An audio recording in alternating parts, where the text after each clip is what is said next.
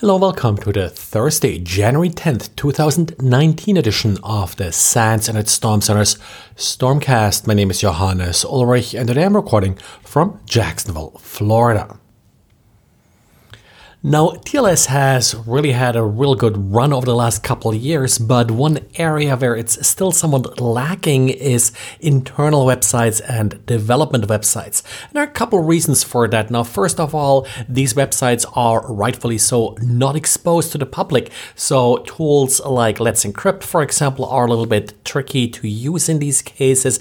The other reason is you may not necessarily want to expose these particular host names and such you're using to public certificate authorities because that may end up with them showing up in certificate transparency logs.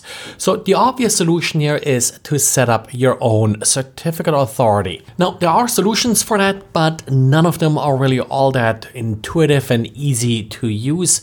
Well, Filippo Valsorda now came up with a new tool that should make that easier. He calls the tool Make Cert. When you install it, it automatically creates an internal certificate authority for you. And then it's really just a simple command line to create random certificates that are signed with this internal certificate authority.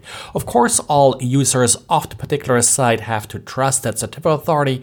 But again, for internal websites that aren't publicly accessible, for development websites, that shouldn't really be a big problem and makes actually testing in some cases easier because you don't really have to change in the configuration as you move code live. So the real new part here is how easy it is to use the tool. It doesn't have a lot of options, but that's kind of the point of this particular tool. Now, face recognition in order to unlock your phone has been popular for a few years now. Of course, more recently, Apple sort of went all out on that, but it has been well known that a lot of the face recognition implementations aren't really all that good.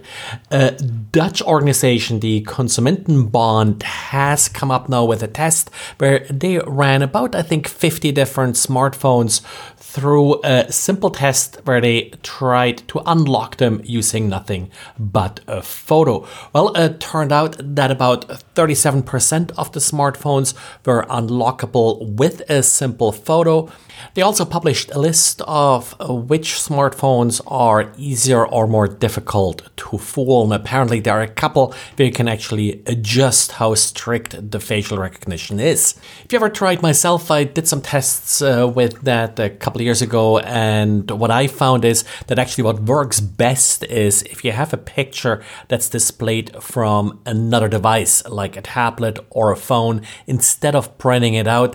Printouts usually change the colors too much where they don't really work very well.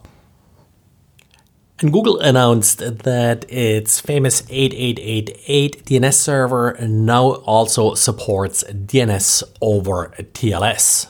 DNS over TLS is one of those emerging technologies that's supposed to help with users' privacies. So in particular, of course, for mobile devices where you're connecting to various networks, that's kind of a nice idea.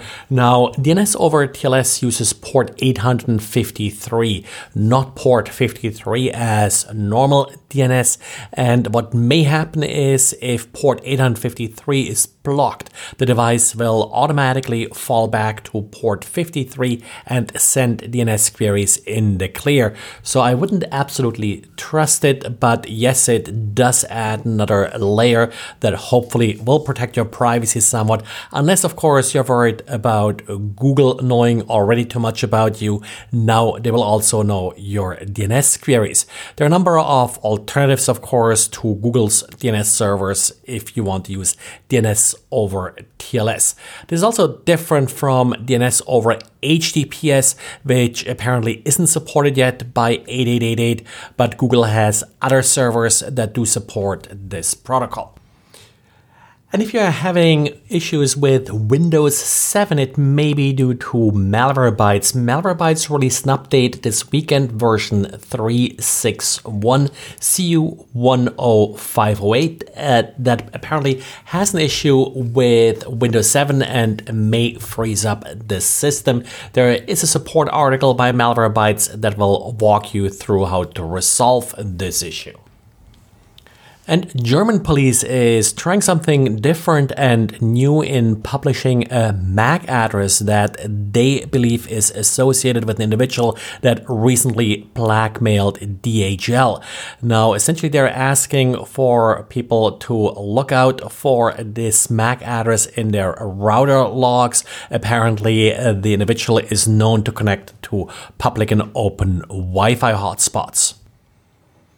Well, that's it for today. Thanks again for listening. And if you have a couple seconds, then why not leave a good review at whatever podcast platform you're using, or tweet or let a friend know about this podcast. Thanks, and talk to you again tomorrow. Bye.